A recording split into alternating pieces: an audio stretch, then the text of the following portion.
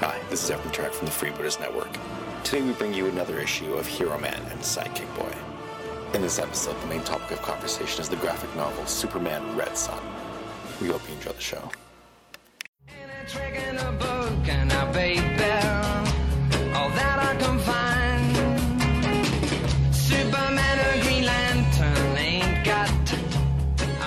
Hello and welcome to issue 17 of Hero Man and Sidekick Boy. My name is Ian Clark, and I am joined, as always, by the Great Lakes Avenger himself, Andrew Howard. Andy, how are you today? I'm great. My team just moved back from the West Coast, and I'm sounding better now. Yes, hopefully this will be the best-sounding episode of Hero Man and Sidekick Boy ever. We've hopefully ironed out some of the issues that Andy had on his mic, so... No content guarantees, though. No, that's just you're going to get what you're going to get, but at least it'll sound better, hopefully. Exactly. So, yeah, I'm excited. The Great Lakes Avengers nod was to a way to say thanks to Andy for the week that we spent last week in Maine. Not officially one of the Great Lakes, but I would call it a Great Lake, a beautiful place up in Maine. And my family was up there with Andy's family and some of the other friends from, if you listen to our Nerd Herders podcast, you'll know that's the location where we go for the winter retreat as well. So had a great week there. The weather wasn't super, but we still made the best of it. And I swam every day. So I think you did too, didn't you? Pretty much, right? I didn't go in Saturday, but I got you because I went in Sunday.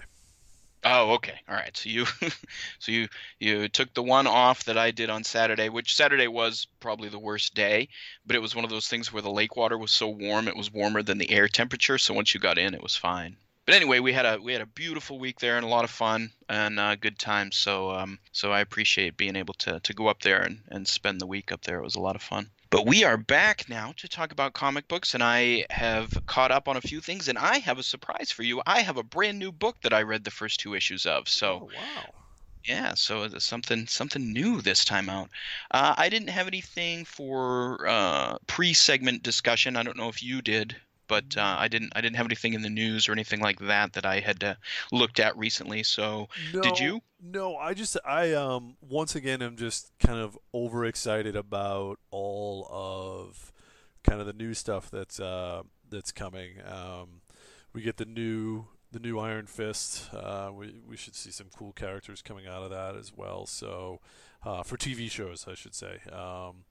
Yeah, it's just, I was thinking about it again. It's just one of those times where there is so much comic adaptation going on. One of the comics I'm going to mention this week, actually two of them that I'm going to mention this week that I just started reading in July and August, they're already optioning for TV shows. And one of them I think is like brand new, but it's Mark Millar. So I think he has such talent that they're just going right to it. And it's just amazing to see how much goes right from comic books into TV. The only other thing... Oh, go ahead. No, I was just going to say, didn't they... and I know our buddy Jamie is correcting you now, Mark Miller. I know, to be fair... Oh, okay. I want to say Millar every time, too. So... Now, I think we already covered this, but didn't Netflix option his entire, Millerverse, all of his stuff? So... Yeah, I think I kind of forgot that, but yeah, that's what. Yeah, so but that means anything new he does. I didn't realize it was I thought they were going to go back and look at stuff, but he has a new comic and it's going to be a TV show right away. That's pretty cool. Yeah. Well, that's what's great about that is that you can see right off the bat. Boy, that's never been done, has it? Where a comic, if they were to. And I know the TV show hasn't come out, but imagine if they launched a comic and a show at the same time. Nobody's ever done that. Well, G.I. Joe was not close, but you had a kind of a cartoon with the toys in the comic book. I think the comic predated the cartoon, though, because I think they started doing cartoon animated commercials for the comic book. I had never seen commercials for a comic book before, and then G.I. Joe did it, and I think it sprung out of that. I'm not positive, though.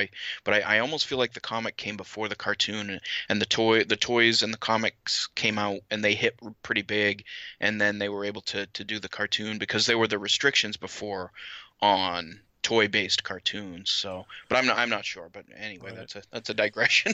Yeah, so the But one the TV show that they're doing, so Netflix is doing the Magic Order, which it's 3 issues deep. I just found it the other day. I think I saw the Netflix preview, realized there was a comic, went back, found it, and I'll talk a little bit about it when we get to the pull list. But mentioning those things reminded me of the thing that I did want to specifically mention. So, have you ever heard of the McDowell Award, Ian? no. So the McDowell Medal it's an award given. It's the McDowell Colony, so it's an artist residency, but it's here in New Hampshire. Oh, Um, cool. so it's basically an award that's given. The way they look at it is individual has made an outstanding contribution to American culture and the arts. So it's been awarded to a lot of poets and others, and I'll try to get a kind of a list of some of those people. But the reason I wanted to mention it today, it's a book that I keep thinking about putting on the read this, but we haven't, and that's Mouse. Oh, yeah. So I own that. So I do too. So I went to Art Spiegelman, and it's the first time that a graphic novelist has won, the McDowell kind of award. well, And and Mouse won a Pulitzer too. yes, yep, yeah. But so this is traditionally kind of like a higher arts colony type of thing. I was trying to look at some of Like who the prose, yeah. So I was trying to look at prose and poetry probably. yeah, so like Robert Frost won it in 1962. George O'Keeffe won it in 72. I'm just trying to pull out the names that most people. John Updike won it in 81. Some more recent winners are like David Lynch and Toni Morrison. So these are all people that are kind of a little more mainstream. And now you're adding in Art Spiegelman, which is kind of interesting. It happened to come across my Twitter feed for one of the New Hampshire geek things that I follow, and I was like, oh wow, that's really neat, because I had heard of the Colony before, but I didn't really care to read that much about it. So then I went back and took a look at it, and it was kind of interesting to see because he was really kind of humble about winning it. He's wondering if it's that good of an idea to have a graphic novelist in there, um, but he basically says too that since there is no minister of culture, it falls to the private sector. That was the idea of kind of the award as well. So yeah, I just thought I'd mention that real quick. That popped up just because it's a really popular comic, and I think it's great that graphic novels are even more mainstream now that they're now starting to win kind of literary awards. Yeah, that's great. That's a good story. Yeah. Awesome. All right, well, let us jump into the regular segments proper then. Currently, humanity looks to the internet for its information. We have stood at the edge of despair and would have fallen. If not for awesome podcasts and their content of everything we love. Now these podcasts are all brought together in one place. Forged in like-mindedness, tempered with a community-oriented forum, covering all things geek, such as wargaming, board gaming, comics, movies, and more. Presenting a lineup of podcasts producing exclusive content for the fans. The Freebooters Network. Trolls want to steal our community.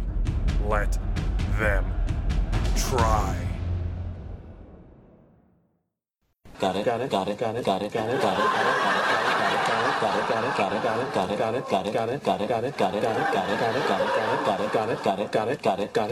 Beat it. All right, welcome into the pull list where we discuss our current reading titles. And I have a few things, and I know Andy always has a few things, but I thought we might start. We put a pin in it for last time and didn't talk about it, but I wondered if you were ready to talk about issue 52 of Astro City, which was the final issue of the current series. Yes. Yep, I All got right. it. I'm bringing it. I can even bring it up right now so I can look at it too. Yeah, so I just read it. I was able to go and pick up my comics actually right before we went away to Maine for the week, and was able to catch up on a few things. I'm still behind on Vader, and the reason I did not catch up on Vader is that unfortunately they missed pulling one of the issues for me, so I have a gap. So I have to wait until I can pick up that one that was missing, so that I'm not skipping. Which one are you missing? Do you know? I want to say it's 19, but I'm not positive. I can't. 19's an annual. Oh, it is. Okay. But it's still numbered 19? Because number 19 was missing. I think it was 19. I can't remember. It was somewhere in the 17, 18. Yeah. So 19 is, yeah, all right, sorry. Yeah, 19 was... Is 20 already out? 20's out now, too, yeah. Okay, so I'm pretty sure it's 19 then, because I remember I had like two. I think I had 16, 17, or 17, 18, and then there was the gap, and then I had 20. So I was like, oh, I got it. So they ordered it for me, and I should get it next 19, the cover of 19 plays homage to the original Star Wars cover. The original Marvel one? Yeah, so it's instead of Luke standing up with the sword raised, and Vader in the background, it's Vader standing up with his sword raised and the Emperor in the background. Oh, cool. Yeah, so it's a cool little homage to that. Nice. Yeah, but that one's an interesting one. Yeah, so I'm a little behind on. You see that, yeah. Yeah, I'll catch up on Vader, and I'll be able to talk about that one next issue. But yeah, Astro City. So it concluded with issue 52 of the current run, and then they're going to do kind of what they did previously when there wasn't an ongoing, where they did either one shots or 4-issue miniseries, things like that. So Astro City will go on, but the ongoing series itself ended, and brought us back, as we had talked about before, to the character that you first meet in the 1/2 issue number, which was a special put out by Wizard Magazine, which is easily one of my favorite comic book stories of all time. It's just a beautiful story about what happens when you're in a world of comic book heroes and the timelines get messed up, and so it revisits a character from that and kind of close things up. I kind of thought we'd get a little more resolution than we did, so I don't know if I'm disappointed or not. What were your thoughts on it? Because they really didn't resolve anything with it. Well, I think what's interesting is they resolved him, I think, in his self-help group there, but then they brought you back to that other character that they've been following. Yes, the kind of cosmic traveler guy. Exactly, and they kind of left that, in my opinion, that piece of it open. But yeah, I think he goes back to, he feels comfortable going back to what he was doing, and being that guy. And I really did like the fact that they have the Hangman there, and at any point he could have eased his suffering, but he chose not to. He chose to use that for the greater good, which I think is one of those, some of the superheroes we like the most are the ones that have to sacrifice for the greater good. The whole idea of with great power comes great responsibility, and he does. He has the ability to talk to people who have been affected by superheroes and kind of help counsel them. But the cost of that is the fact that he knows he lived in kind of an alternate timeline, and he can never get that back. He can choose to forget it if he wants, but he chooses not to. He chooses to use his loss as a way to communicate with others. And I think that's hugely, like, it's one of those things where he is an everyday hero created by superheroes, and is willing to kind of help superheroes out with the things that superheroes can't do, which is kind of fix the broken people that are around after superheroes are there. Yeah, and I do like that it explored something that I had wondered about, because he's essentially got two sets of memories. He's got the timeline that he lives in, and then the timeline which has the woman that he lost.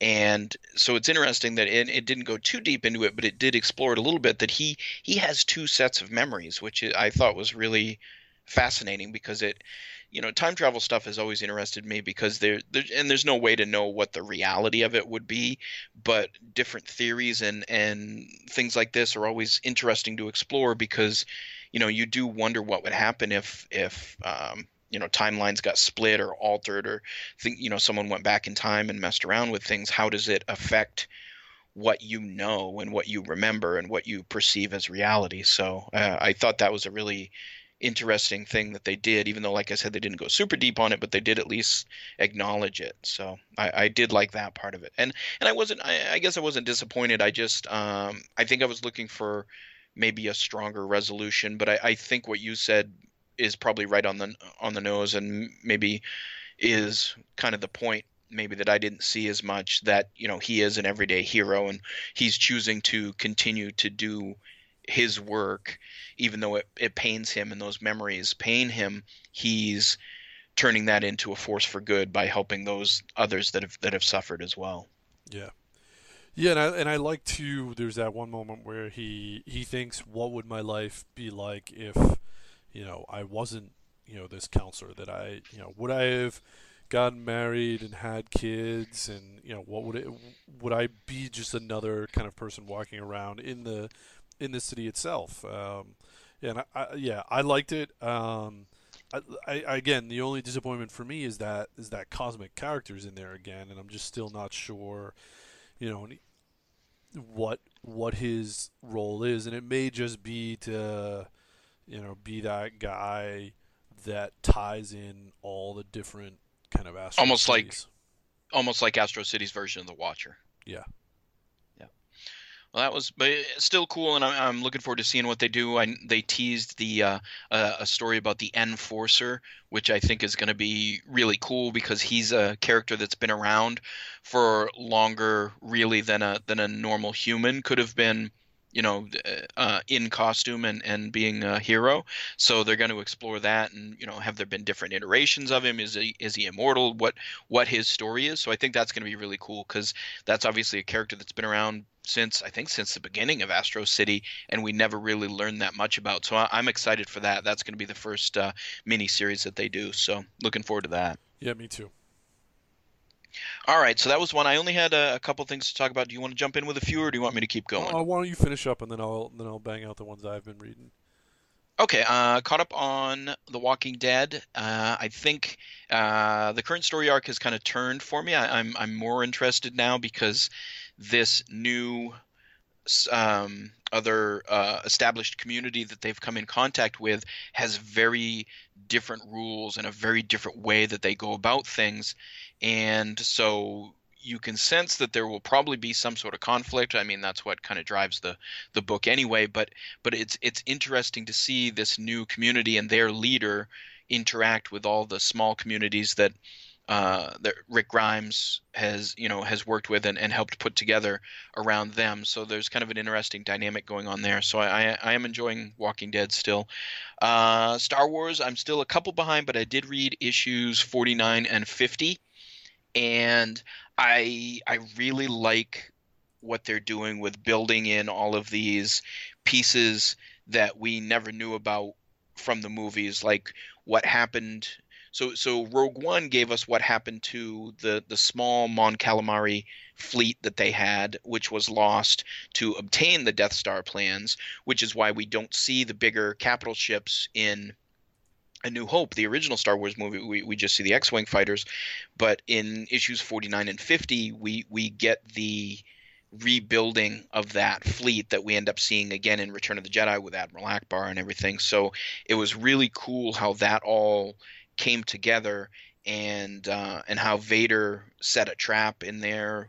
And I just thought 49 and 50 were really good, strong issues, and really helped flesh out a lot of the Star Wars universe and how the Rebellion came to be even stronger after the destruction of the first Death Star and started to build and gain. They also do a good job of showing you how the destruction of the Death Star has made other planets and star systems want to rebel because they see that maybe the Empire can be taken down if enough systems and planets can band together. So just really enjoyed those, and I'm looking forward to catching up. I've got a couple more issues to catch up, but I'm still really liking the Star Wars ongoing as it hits and passes issue 50.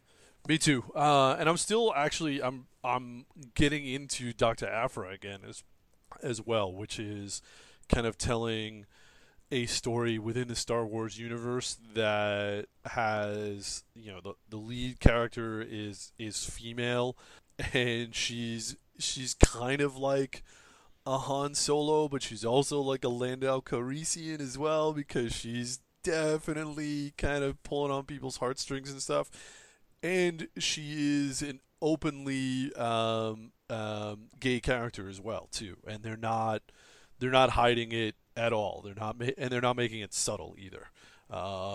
Which again, I think to introduce that to the Star Wars universe, both the kind of the strong female lead and then kind of having her love interest be other female characters as well is neat. Especially since one of the women she's involved with works for the Empire and one works for the Rebels. Oh, cool. Yeah. Yeah. How many issues is that up to? 23. Oh, wow. So that's almost 2 years worth. I didn't realize it had been going that long. Yeah. That's good. I'm like I said, there was a point where it kind of got a little slow for me, but I jumped back in and have been loving it. That's great to see a character born in the comics, in the new iteration of the comics, having a successful ongoing comic book. That's great. Yeah, and I think it's a little bit of the writing. It's the fact that you're telling. I think you're really you're telling a interesting story inside of that universe that doesn't necessarily it involves Vader here and there, and it's got to involve somebody, and at one point she touched in on Luke and the group of rebels there, but for the most part she's kind of doing her own thing, and I think that's neat. Yeah, and again, that kind of works within the framework because obviously she can't be a huge part of the story, or we would have in theory seen her in the movies and stuff. So it's fun when they can work within that framework but still tell compelling stories. Yeah, and I think they're doing a great job of it. Nice. All right, the last book I wanted to talk about was one that I picked up on a whim because I saw the ads for it in the Star Wars comic, and I thought, this looks insane. I have no idea what's going on here. I have to read it.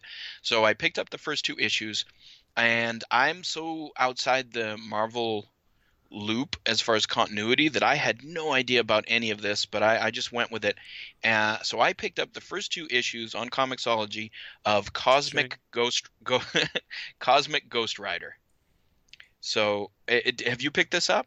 No, I haven't. I've seen it, and I've seen some of the what's coming out in the next few months for that is even crazier. But yeah. So go ahead. Apparently, so again, this is how out of the loop I am with Marvel continuity. Apparently, Frank Castle became Ghost Rider at one point, became the Herald of Galactus at some point, became the black right hand of Thanos at one point, and then died, and then was on Asgard, and that's where it picks up. And so I had no idea about any of that. But I've always loved the Punisher. I love Ghost Rider. So I was like, if this is some sort of mashup, then let me see what this is about. Yeah, and I think within the next few months, like Deadpool will be involved in it again too. So it should be kind of interesting. Yeah, so it's insane, and I actually have a bunch of things that I don't like about it, but overall I still couldn't help myself. I really enjoyed it. First thing is the artwork style I'm not super crazy about. It's a little too cartoony, although some of the colors and everything are amazing. Like, it really pops. It looks – there are a lot of panels that are amazing, and then there are a bunch, especially in the first issue, where I'm like, I'm just not – for whatever reason, I'm not digging the artwork. So that was like a minor complaint. I don't know if Frank Castle has changed through all of this, but the voice and the way he speaks and not speaking grammatically correct is not the Frank Castle that I'm used to. He almost sounds like he's channeling Wolverine or Oh, weird.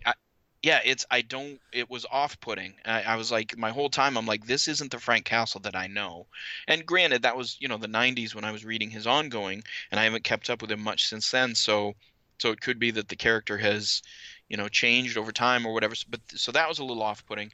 But the story itself is so insane that and just the design of Frank Castle as like a cosmic Ghost Rider, the design is fantastic. I love the design of him. And so I without it being too spoilery, I kind of have to talk a little bit about some of the stuff that's going on because it's so insane. But essentially,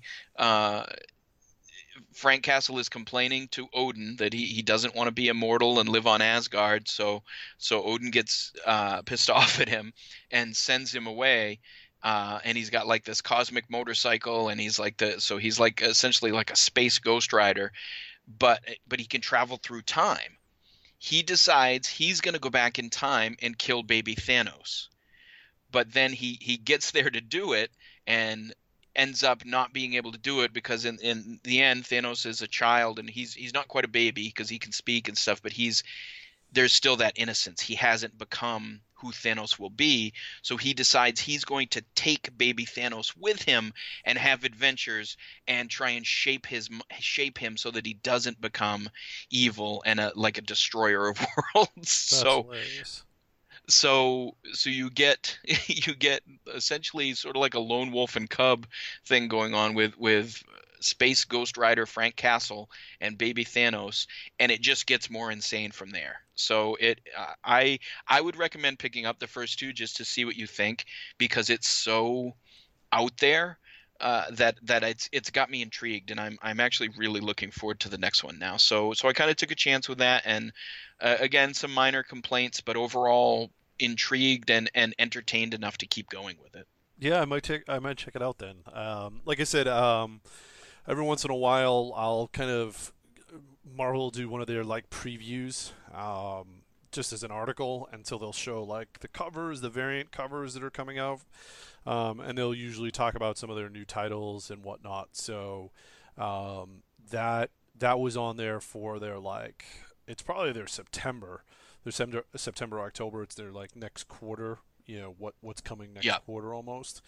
And I saw that, and I was like, because there's a picture of, Cosmic Ghost Rider with a baby Thanos, like, kind of strapped to his chest, like yes, kind of he's pretty much. Yeah, he's pretty much chained to his chest with the Ghost Rider chains. It's amazing. Yeah, that's how the first there's like a big splash page at the end of the first issue where he's like riding right off the page towards you on this cool like space bike, and he's still got the flaming Ghost Rider head, but he wears almost like a space helmet that's reminiscent of Mr. Freeze's helmet, so it's all kind of contained in there and it looks neat. And then he's got baby Thanos strapped to his chest. That's and Episode 2 ends with a cool cliffhanger. I won't spoil who's in it, but it's the Guardians of the Galaxy show up, but because Frank's messing with the timelines, it's not who you think it is as the Guardians. It's a pretty neat group.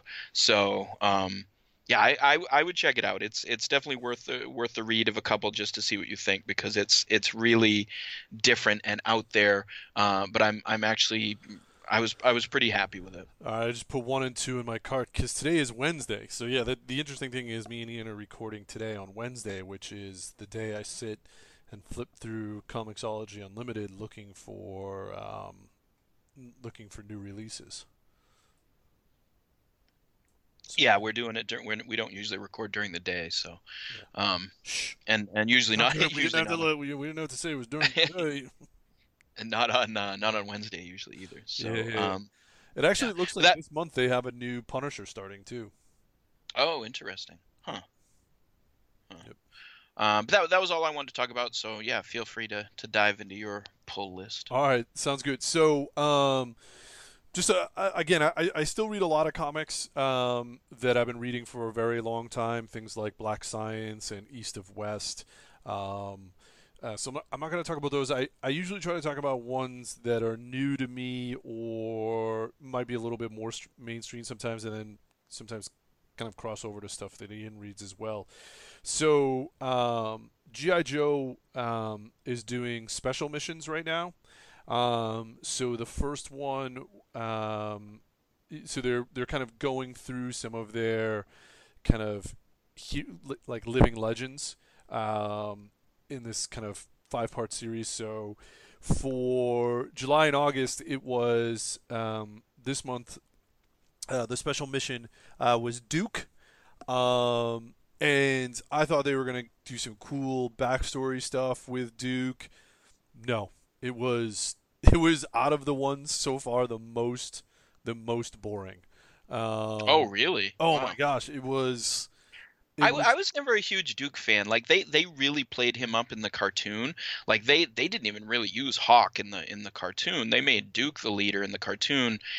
Yeah, in the comics and cartoon, I just never got behind him for some reason. Yeah, so it's just not there. Like, so I'd been disappointed because they had done, now I forget who they did with the first month, and I'm trying to get back to it. They'd in my opinion, they'd done some great stuff. You know, here we go. Latest releases. Where'd we go? No, not Unlimited. Oh, I'll find it in a second. So I was kind of disappointed by kind of what they had done with Duke. So I was like, all right, let's see who it is this month. This month they did Destro. Nice. And they did it in a really cool way because they brought back his Mars. You know how he sells Yeah, the weapons. arms dealer. Yeah. Yeah, so they had done that, and that was so Stalker was the first month. Then they did Baroness. Then they did Duke, and they just dropped me off, and then they brought me back in with Destro, and like it had a cool twist at the end, like, you know, in terms of what was happening. But yeah, it's all about him kind of doing his arms dealer thing. So not kind of being the second in command to Cobra Commander, but actually being his own character. So that one was really fun. I always liked his backstory too. Like he was like Scottish royalty, and you know that the mask that he wore was actually an ancestral thing. And I always thought that was really cool and added a lot of depth to him. Yeah, he's totally doing like the salesman thing throughout the whole thing too, which I thought was really neat. That's cool. Yep. So I've also been enjoying from the Marvel Universe Multiple Man. It's a limited run. It's a cool little thing that they're doing with him. He was basically kind of the hero of the last kind of mutant apocalypse, and you know, somehow one of his multiples survived even though the original died, which shouldn't have happened. Then there's some time travel involved, and it's a little bit silly, but it's also fun. So I've been enjoying Multiple Man. Moon Knight is still pretty good. They're exploring some kind of backstory stuff that they introduced a couple issues ago with how maybe Moon Knight got some of his split personalities, and they're doing that in an interesting way. New things from I got to catch up there because I love Moon Knight, and it keeps slipping through the cracks. In my opinion, it's a little tough right now, to be honest, just because I can't always tell where it's going. And maybe that's some of it because that's Moon Knight, but they're starting to explore. So it started with 194, kind of where maybe some of Moon Knight kind of came from in terms of his split personality, and they're reintroducing a character in 197 that you met 3 issues ago. That this might be like the confrontation. We might learn a little bit more about it. I'm really hoping they start to get away from a lot of this self-exploration in Moon Knight and just have him fight bad guys. Like every issue is all about, whoa, why is Moon Knight so messed up? Like, who are all these characters in Moon Knight's head? How is this going to affect Moon Knight? I was like, can't we just have Moon Knight kicking ass like he used to? Like, Right. I think so that's what I was disappointed with in the last one too. yeah, Was there was very little of him being heroic. It was a lot more of him, like you said, exploring who he really is. so this one, Which is cool, but I felt like it went on too long. this most recent one starts that way. So it has a cool introduction, and he's just ready to kick ass, and then they bring this character in, and it's like, oh, now we're gonna get the next issue is gonna be kind of self-exploration again, but we'll see what happens with that. But yeah, I still try to read it every month just because I love the character and I want to see where it goes. New one I'm on number 3 of is Sword Daughter. I mentioned that last month too.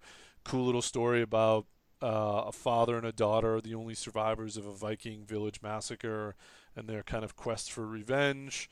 Oh, you know what Star Wars came out with this month? I forgot to mention when we were talking about Dr. Aphra. They came out with Beckett. Oh, they did. So it's cool, a from limited, Solo. yeah, it's a limited run. It's neat. So the first issue is totally like them, like you see how Solo learned to be Solo a little bit from Beckett. I know they didn't spend a lot of time together, but you kind of see, maybe where some of that influence came from, and it's another way I think of telling some of the stories you would like to tell about Solo in terms of kind of running scams and stuff that you might not be able to because it's Han Solo, and how do you fit that into the canon? So I think they're trying to do it in a new way. That's awesome. Does it because there's almost a throwaway line in Solo about where Beckett kills Aurra Sing, who's a bounty hunter it's another one of those classic Star Wars things where someone you see on screen for a couple seconds becomes very popular and gets their own backstory. Aurra Sing was seen briefly in Phantom Menace, watching the pod race, and then she kind of became her own, kind of grew from there. And it's mentioned in Solo that Beckett is the one that killed. Lando actually says, "You're the one who killed Aurra Sing." So I wondered if that was in there. Not yet, but they probably will build that in there. Okay, yeah, because it seemed like too cool a throwaway thing to just lose. There, and I might have missed that too, because I was concentrating on the story a little bit. Gotcha. But they don't even try to change it. It totally looks like Woody Harrelson. That's awesome. Yeah. I will say that's sometimes it pulls me out of it, but I will say the artwork on the new Marvel Star Wars series is very, very good likenesses of the actors, and once in a while, like I said, it'll pull me out because I in my brain I can see, oh, they framed that just like this scene in Empire or whatever, you know what I mean? It's like the exact same shot from the same angle with the same characters, and it's I immediately know that it came from the movies, and so that kind of will draw me out sometimes because it feels, I can understand maybe that they're doing it to make you feel comfortable with it and saying, hey, this is Star Wars, but it almost feels a little lazy to me. It's like, you know what I mean, copying an expression or something from a specific scene, and I've seen those movies so many times that that type of stuff isn't going to slip by me. Right. And then the last one I wanted to mention in terms of new stuff is the Magic Order, and that's the Mark Millar one that is being turned into a Netflix TV series. The idea is that it's basically there's 5 magical families that kind of act as, they're kind of like the mafia, but they're protecting the real world from the magical realm. So it speaks to me on the kind of the Doctor Strange level, that they're a protective order, but there's a group of them that are kind of breaking away, and they're kind of there's some infighting and stuff. The way they do magic is really neat because it's really easy for them. It's very kind of Harry Potter, where they're able to kind of mask it from kind of normals. And I think if they do it as a TV show, it'll appeal to people that liked Harry Potter but are now older and are more willing to see a little bit more kind of violence in their magic, kind of like what they're doing with the newer Harry Potter movies too, the kind of the Grimwald and the Fantastic Beasts stuff. Yeah. So I see a lot of potential for that. And Mark Millar, I like a lot of his stuff. So I think they'll do great on that. But I'm also continuing to read Doctor Strange, which is fun because he's still out in space, kind of coming across magical items in space and learning to kind of be a magician again. Some of the things he kind of got away from over the years, where he was relying more on kind of items. And, he's actually with, right now he's actually, I think he's on Asgard in the Forges. Because somebody realizes that, like, Stephen Strange doesn't even know how to make magical items. Like, he uses them all the time, but he doesn't know how to make them. So someone's going to teach him how to make magical items. So that's cool. Yep, that's fun. So yeah, so those are the ones I've been reading. The only other thing I want to mention, last couple months I haven't been finding kind of large amounts of stuff to read on Comixology, Ching Unlimited. The one I do want to mention is Deadly Class. This is another one that is getting turned into a TV show as well. I think it's already done. It's a neat little story of it's a school, kind of Hogwarts-esque, but it's not magic, it's assassins. So, and there's cliques inside the school, and they are required to go out as part of their exams is like to kill people and stuff. Oh wow! Yeah, and it is both dark and at the same time like you're watching this kid kind of adjust to a new school. So it's got that whole I'm a new kid in a new school, but at the same time, it's also like everybody here is an assassin, and so am I. So it's kind of neat, So that's yeah, and it's set in like 1987 too, so that makes it fun as well. So, and that's an Image comic. And that's Rick Remender is the writer, and I should probably look up what else he's done. But I like it. I know the name. Yeah, he's definitely done a bunch of stuff. Yeah, he's done a lot of Avengers stuff. He did some of the Avengers Axis stuff. Yeah, it looks like. But yeah, it's Comixology Unlimited. It's easy. I like it. And I'm kind of waiting until I'm hoping they put some more volumes out there for that too. Another one I tried. Have you ever heard of Elephant Man? Yes. Okay. I have not read it, but I've seen it on the shelves. So the whole, like, I think 8 volumes of it is on Comixology now. I think I need to find, like, a time to go back and sit and read it because I think it's really trying to tell some moral stories that I may just not have been ready for, that I might have just kind of flew through it. But if you are at all kind of a fan of Elephant Man, I think they have, like, the first 8 volumes on Comixology right now, so that's probably 50 issues. No, they even have more. They have they have volume 6. Yeah, they have up to volume 6. So yeah, they have quite a bit out there, and it's an interesting story. But they're the only thing is each one is kind of each issue is its own little story. It's not necessarily, at least in the first volume, there was some continuity, but it wasn't a character that I was getting attached to. Gotcha. So, yeah. So that's where I'm at. Awesome. All right. Well, that's a nice full pull list then, and we'll move on. It's time I plan my trip around the world for my next adventure. Geek Nation Tours? Who are they? Geek Nation Tours is the premier company for finding the perfect geek vacation. Ah! Who are you? I'm the guy who's here to tell you that Geek Nation Tours is a company whose tours are filled by people who love the same things you love and will get all of your obscure references. Sounds great! How do I find out more? You can look them up at www.geeknationtours.com and sign up for the tour that's right for you. And remember that Geek Nation Tours is all about love. Yay! It is entitled Naturan de Manto, roughly translated, Book of the Dead. The book is bound in human flesh and inked in human blood. Okay, welcome into Read This, where we give you a trade paperback or a story arc or a single issue or something cool to read along with us, and then we come back and discuss it. And the most recent one was Superman Red Sun by Mark Millar. So he's definitely been featured.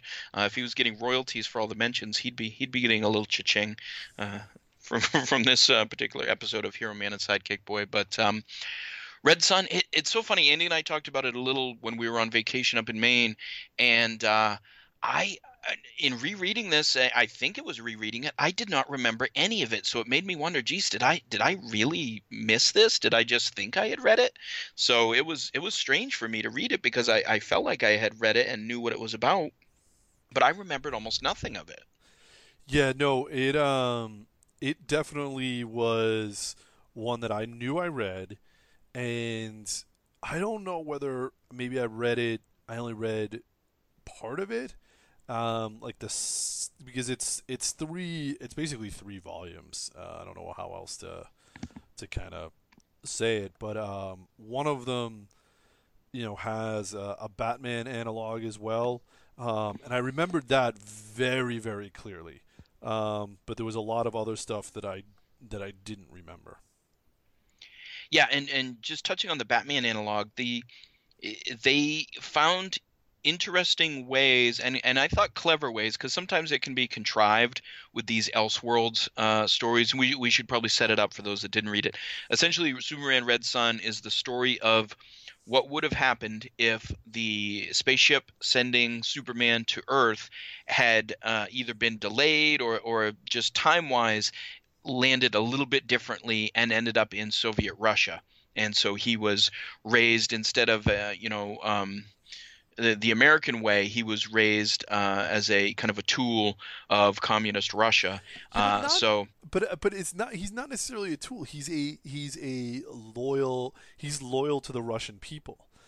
True. He's actually. I was actually surprised in reading it too that he was very, like you said, loyal to the Russian people, but didn't seem to have been like there didn't seem to be the hatred for like the U.S. and things, because this was obviously Cold War times and things like that. So, yeah, so it's just it's a neat premise, and a lot of times with these Elseworlds ones, they will sometimes do contrived things to be like, oh, here's what you would get for Batman in this particular timeline or this world or whatever.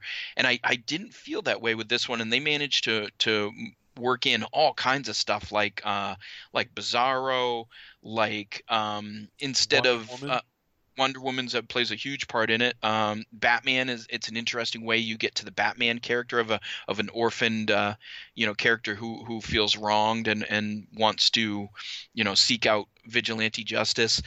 You get a version of the bottled city of Kandor, except it's Stalingrad. The city of Stalingrad is shrunk down and placed in a bottle. Yep. You get Brainiac. the green. You have to have Brainiac. Yeah, you get the Green Lantern Corps, which they tweak by saying that the lantern came from the crash in Roswell. You get a very heroic Lex Luthor, which is really cool. The way that he's portrayed is the way that he, I think, has always seen things in his mind, is that he's the good guy.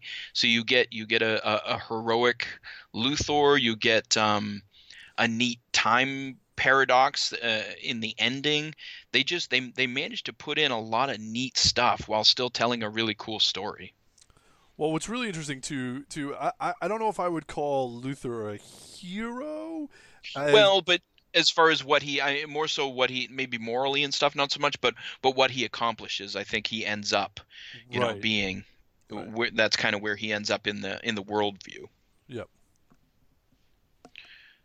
But yeah, I mean, just really cool the way they worked some things in, and it didn't feel forced. Else they work in. You don't get to see her, but they Luthor's. So in the second volume, Luthor's secretary, it's Mrs. Tessermack from the the Tessmacher from the Yeah. From the first couple Superman movies. That's funny. I didn't even catch that. Oh my gosh, as soon as I read it, that was like, I've got to remember this to tell Ian, because that was the one all the other ones were so obvious, like and I'm sure there may even be other ones buried in there. But yeah, So funny. he's on the phone. He's like, "Oh, and tell Loomis and Schott I'm ready for attack plan 307, Mrs. Tessermack. I feel like I'm on an intellectual roll today." Like, so he's talking to his secretary. That's funny. Yeah. That's funny. Yeah, I completely. And I'll be honest, I was trying to catch up. So there was I won't say skimming, but I was definitely reading at a faster pace to make sure. So that's probably why I missed it. But Oh yeah, that's fine. if the name's in there, I definitely would have recognized it because I love those first two Superman movies. That's funny. Yeah, they just worked in a lot of really neat stuff, and a lot of the Elseworlds, and not even so much the Elseworlds, but a lot of the What If from Marvel, the What If stories, they give you the premise, but they end up still kind of bringing it back around to what you already knew. You know what I mean? Like a good example is the What If Frank Castle's family hadn't been killed.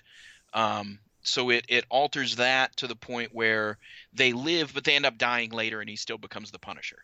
You know what I mean? It's like right. It doesn't. That to me isn't compelling. This one, they took a really cool premise and did some really interesting things with it from a story standpoint, and didn't end up bringing Superman back around to what we know about the character. You know what I'm saying? There's, it stayed true to the concept, which I really appreciated. And I like how, and again, I guess we can spoil it since we're talking about it, just how it ends, because it's one of those things where what Superman ends up doing is kind of overprotecting the human race. So sets it up so, yep, sure, there's, the Soviet Union, and at that point I think they say, what is it, like Chile and America are the only two kind of non-communist countries left in the world, because basically Superman just spends all day like running around saving people, and he does it in a way that kind of promotes the Soviet ideals and stuff like that, but to kind of help out after time, he has to have kind of some draconian authority, which harkens back to the Batman versus Superman movie that we saw a couple years ago, where that's kind of what Batman feared, would be that Superman would basically, he is so powerful that he could institute kind of whatever measures he would want in order to ensure that, everybody was safe. And to keep some people safe, it means you're taking harsh measures on certain people, like lobotomizing people. Right. It reminded me a bit of Squadron Supreme. Yes. With the ethical questions about things like that. Yep. Yeah. And but I thought it was really good. And then I like how it ends, because Luthor, because they make Superman out, even though he's communist, to be kind of the hero the whole time, and Luthor's kind of maniacal, even though he's trying to support the U.S. and fight the Red Menace. Like, it really seems like, is the Red Menace that bad? Like, everything seems to be going really well for everybody except the U.S. And then when Luthor kind of finally wins, he wins because the whole time he just wanted everybody to have kind of their own choices. Right. And he felt that's what the problem with Superman was, is that you didn't get choices. And it's neat, yeah, because then it's like it loops back around. Like, I love that idea. Like, that it's that the very ending of it is how Superman is created in the first place, because it's actually Earth in the far future, because our sun has gone from yellow to red, and the great descendants of Luthor, are not being listened to because their planet is about to be destroyed, so they send their only son back in time, to potentially kind of save the Earth from this catastrophe.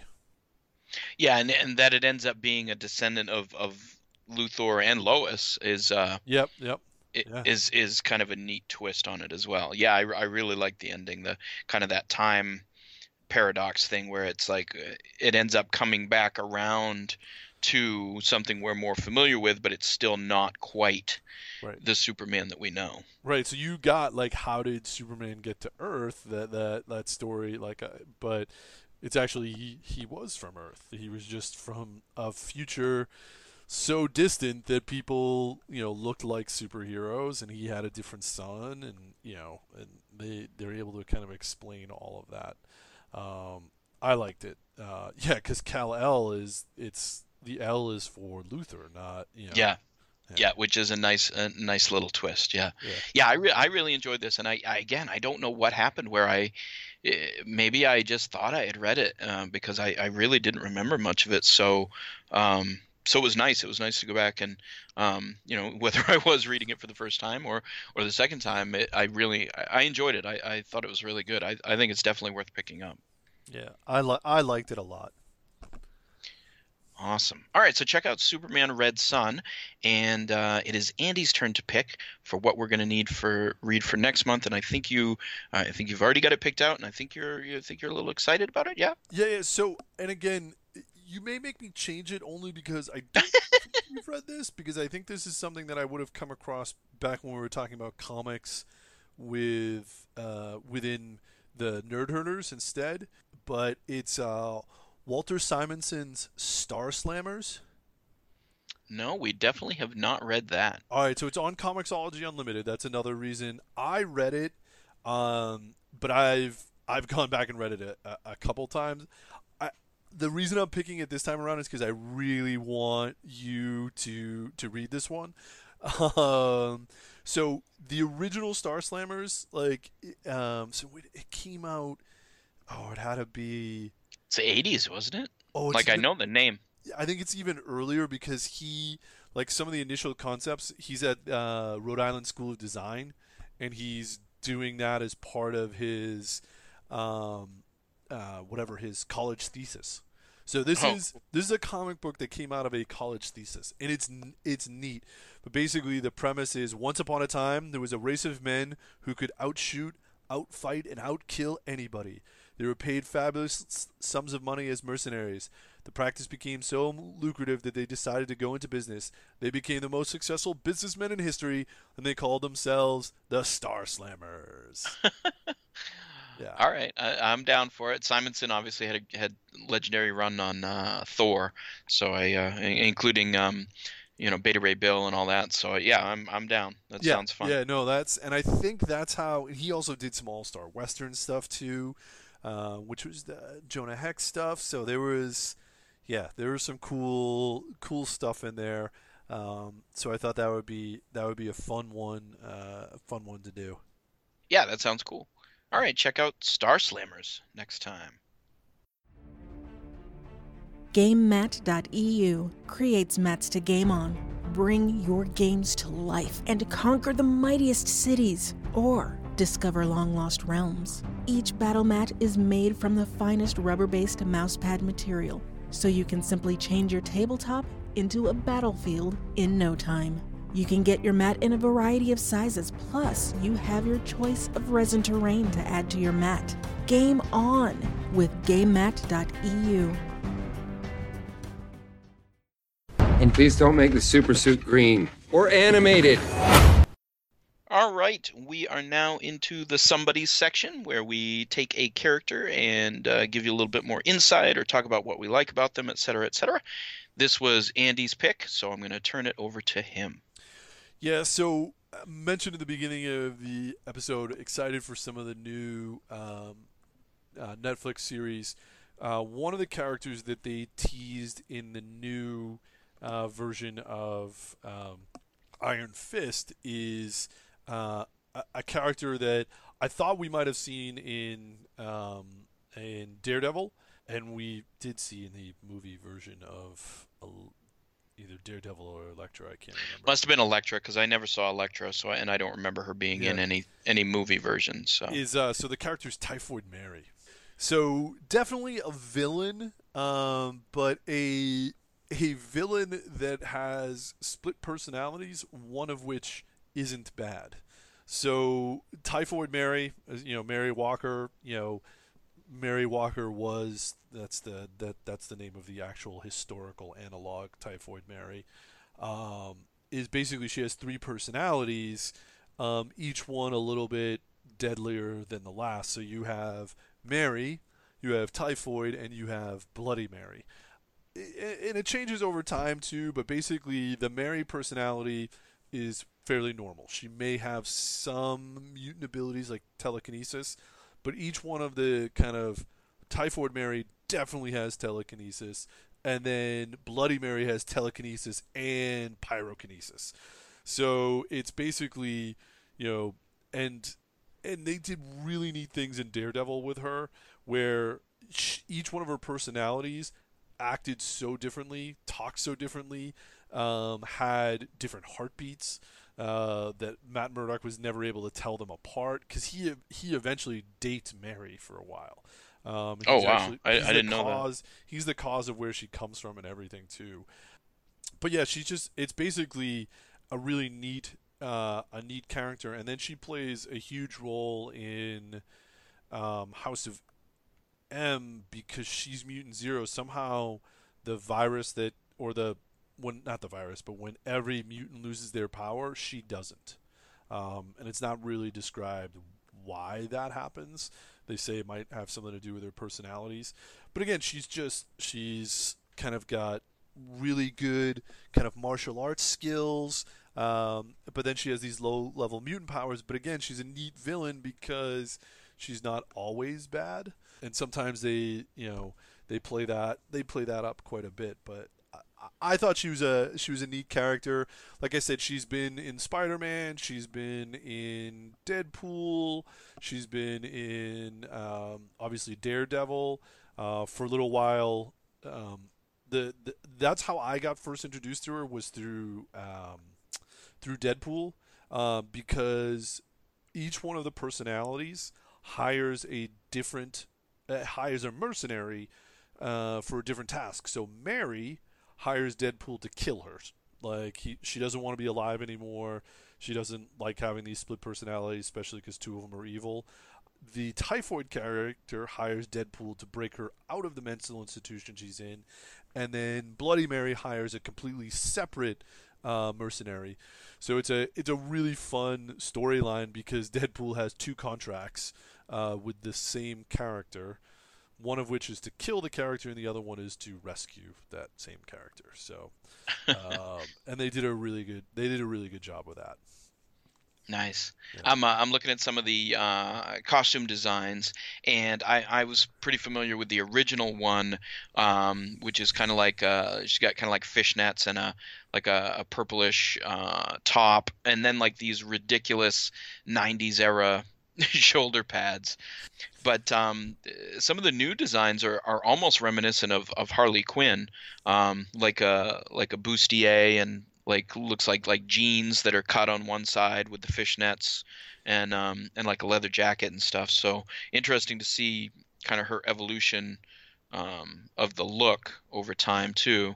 Yeah, and I think it's one of those things too, where that's what they might have been going for originally. Like with her and Domino, there's this kind of street level kind of bad guys that aren't always bad guys. Well, I guess Domino's not really bad, but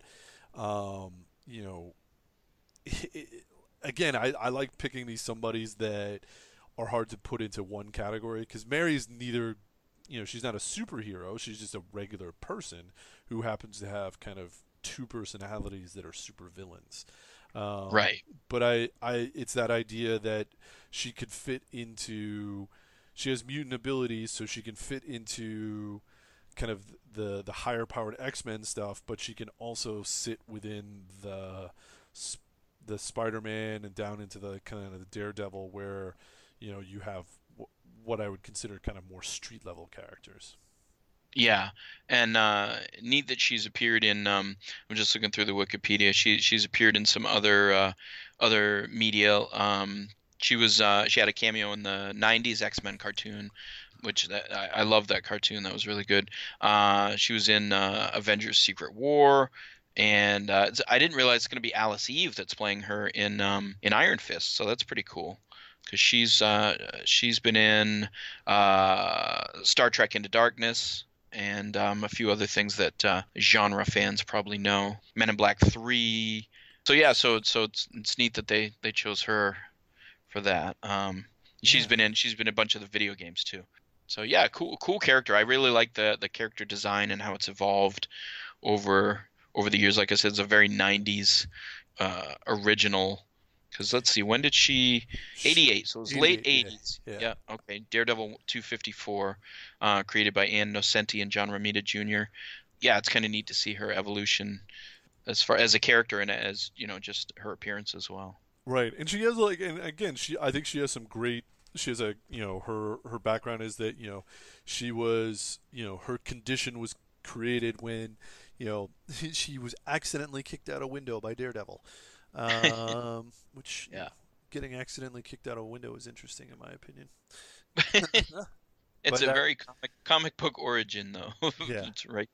Yeah, that's but I thought with her coming out kind of in a new format, it would be kind of cool to see what that looked like.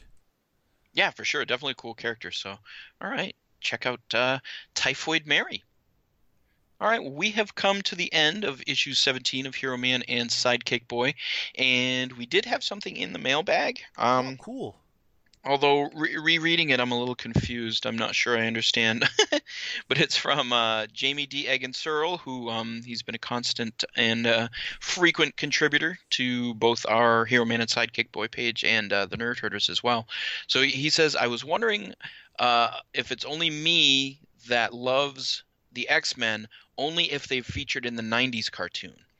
So I'm not quite sure what he's saying. If he's saying he likes the X-Men, but it's just the ones from that cartoon, which would have been a lot of the standard ones: Cyclops, Jean Grey, Gambit, Rogue, Jubilee, Wolverine. So Jamie, I'm not sure exactly what your question is, but well, if you think about it, those are some of the better characters. But it's funny how prominent Jubilee was in that series. And I think it was to give a younger kind of entryway to younger viewers. That would be my guess. Right. Since she was younger. But she's nowhere else. Like, it is like her powers are not fun to watch on TV. Like, they're not. Right. Like, beyond a comic book. I mean, beyond a cartoon. Like, even in a comic book, like, she's a neat character, but that's not a very powerful kind of mutation in any sense. Right. Yeah, and I mean we've seen her briefly like cameos and stuff in some of the films, but again, she just doesn't it's not like she's going to be in the middle of an action set piece, She's those abilities are not particularly effective in combat. So, yeah, it's an interesting character because it was one of those kind of 90s things where she was prominent in, for a little while she was prominent in the comics as well, and they kind of played up her relationship with Wolverine in the cartoon, which really kind of replaced the comic version, which was his relationship with Kitty Pryde. Yep. So yeah, it's interesting. Colossus was in the cartoon a lot too, who I've always liked him, and of course he's had some great on-screen appearances in the Deadpool movies. But he was even good in some of the previous X-Men movies too. Yeah, the Bryan Singer ones. Yeah, those were good. Yeah, it is really weird too, like you mentioned, where they make that change between Kitty Pryde and Jubilee. Like, it's almost interesting. Like, why wouldn't you have just done Kitty Pryde instead of Jubilee in the TV show? Yeah, I don't know. I do wonder about that because it's, again, you get the youth character. Kitty Pryde, more established, has much more interesting powers, being able to phase, has that relationship with Colossus. So it's that was an interesting choice. And maybe it was more, I don't know, you never know, it could have been more of a fashion thing too, because she had maybe they were trying to reach a specific, younger girl demographic or something, because her the way she dressed and everything was very '90s. You know, so with the sunglasses and the trench coat, you know, the bright colored trench coat and all that type of stuff. So yeah, I don't know. Interesting choice. Well, because her power is weak, but maybe her power is too close to like what Nightcrawler's doing too. That could be. Although I don't think he was in the cartoon a ton. I thought he was. I don't remember. I don't remember him being in a lot. But you're right. He, you know, certainly it is similar. Yeah, I'm looking at like the main characters. They did a lot with Cyclops was front and center. Gambit and Rogue were front and center. That was Wolverine. That was that weird Gambit too. Like he was, I don't know. He was really flashy. Like, yeah. But they did some cool storylines in the comic. They did Days of Future Past, and you know, they altered them a little, but they did do some, you know, and they did a lot of stuff with Sentinels. You get the look that you have for Bishop. I think actually comes out of the comic, the cartoon and into the comic, or they just copied it very closely. Yeah. So thank you, Jamie. That was that was a great show. I've watched it a little with my kids because it's like they like the superhero stuff. They obviously love the Marvel movies and stuff like that. So it's fun to go back and revisit. And some of the stuff doesn't hold up as well, and some does. The '90s Spider-Man cartoon is strong, and solid, but I think it really hurt itself by having season-long storylines. So you can't just jump in and watch an episode of the '90s Spider-Man. And the animation was great. I love the guy that they did for the voice. You got so many iconic Spider-Man bad guys, but it was literally 20 episodes of a storyline, you know. So it's tough to just say, hey, let's watch one of these episodes of Spider-Man, and you know, you can't really. It's not something you can just watch on a whim to kill a little time. It's, you know, it's an investment, because there's just it's an ongoing thing, which, you know, at the time was you hadn't really seen in cartoons, but now later on I think kind of hurts it, because it is so tough to just sit and watch an episode and, you know, not know what's going on in the entire season story arc. I forgot to mention this. They are doing a tribute. I don't know if it's gonna be a Spider-Man or if it's actually gonna be an Iceman comic, but it's I don't know if it's a one-off, but it's a limited series where it's basically Iceman, Spider-Man, and Firestorm. Firestar, yeah. That's cool. Yeah. So Spider-Man is Amazing Friends again. And that's supposedly awesome. It's all about a date that Iceman is going on, because he's another openly gay character as well. Right. So it's, but yeah. So I'm that may be one that I have to pick up just out of because of nostalgia. Yeah. That was one I watched when my kids were younger. We watched it, and again, they used a ton of the, you know, classic. You got Green Goblin, you had Hobgoblin, you had Kraven the Hunter, you had occasional appearances by the X-Men or Captain America and stuff. So it was very true to the comics, which I really liked. I wonder if I can find the old Spider-Man TV show. The live action? No, the one right after that. The one where we get the actual Spider-Man song. Yeah. No, that was even before the Spider-Man. That was from the 60s, that one. Yeah, that was awesome. It was very limited animation. They would have of course, Spider-Man, his mask doesn't move when he talks, so it'd be like he could be talking for seconds, and it's 10 seconds, and it's the same frame of animation. So they definitely cut corners with it, but it was still cool, because it was, you know, anytime, especially when we were younger and we didn't have all the movies and everything, anytime you got to see the comic book stuff on TV was super cool. Oh yeah. Awesome. All right. Well, I think we've come to the end of another issue, unless you had anything else, Andy. No, that was it for me. Awesome. Well, I thank you as always for joining me, and this was our August 2018 issue. So you should get this before the end of the month, and we will come back again in September and talk about some new things. So thank you, Andy. Thank you, sir. This is a good one. I had fun. Me too. I did as well. So yeah, check out Superman Red Sun if you didn't get a chance to read along. Check out Star Slammers for next month, and dig a little deeper on Typhoid Mary if she sounded interesting, because you're going to see her on the Iron Fist Netflix show. So, yeah, a lot of neat stuff to dig into, and we've obviously talked about a bunch of comics that you might be interested in as well. So, interact with us on the Facebook page, Hero Man and Sidekick Boy. But I'm always okay with if people want to email me directly too. You can email me at imclark@comcast.net. If you have other things you want to talk about and you are not someone who is on Facebook, go ahead and feel free to shoot me an email.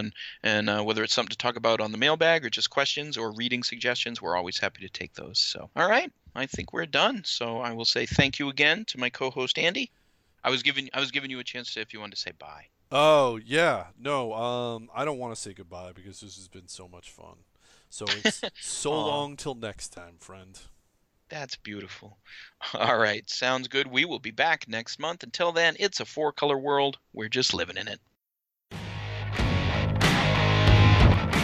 Anybody care? Sunset Superman! This has been Hero Man and Sidekick Boy, a part of the Freebooters Network. Please check out our Facebook page and head to the Freebooters Forum to engage with us about the current episodes or about things you'd like to hear us talk about. And please check out our sponsor, Geek Nation Tours. Thanks so much for listening.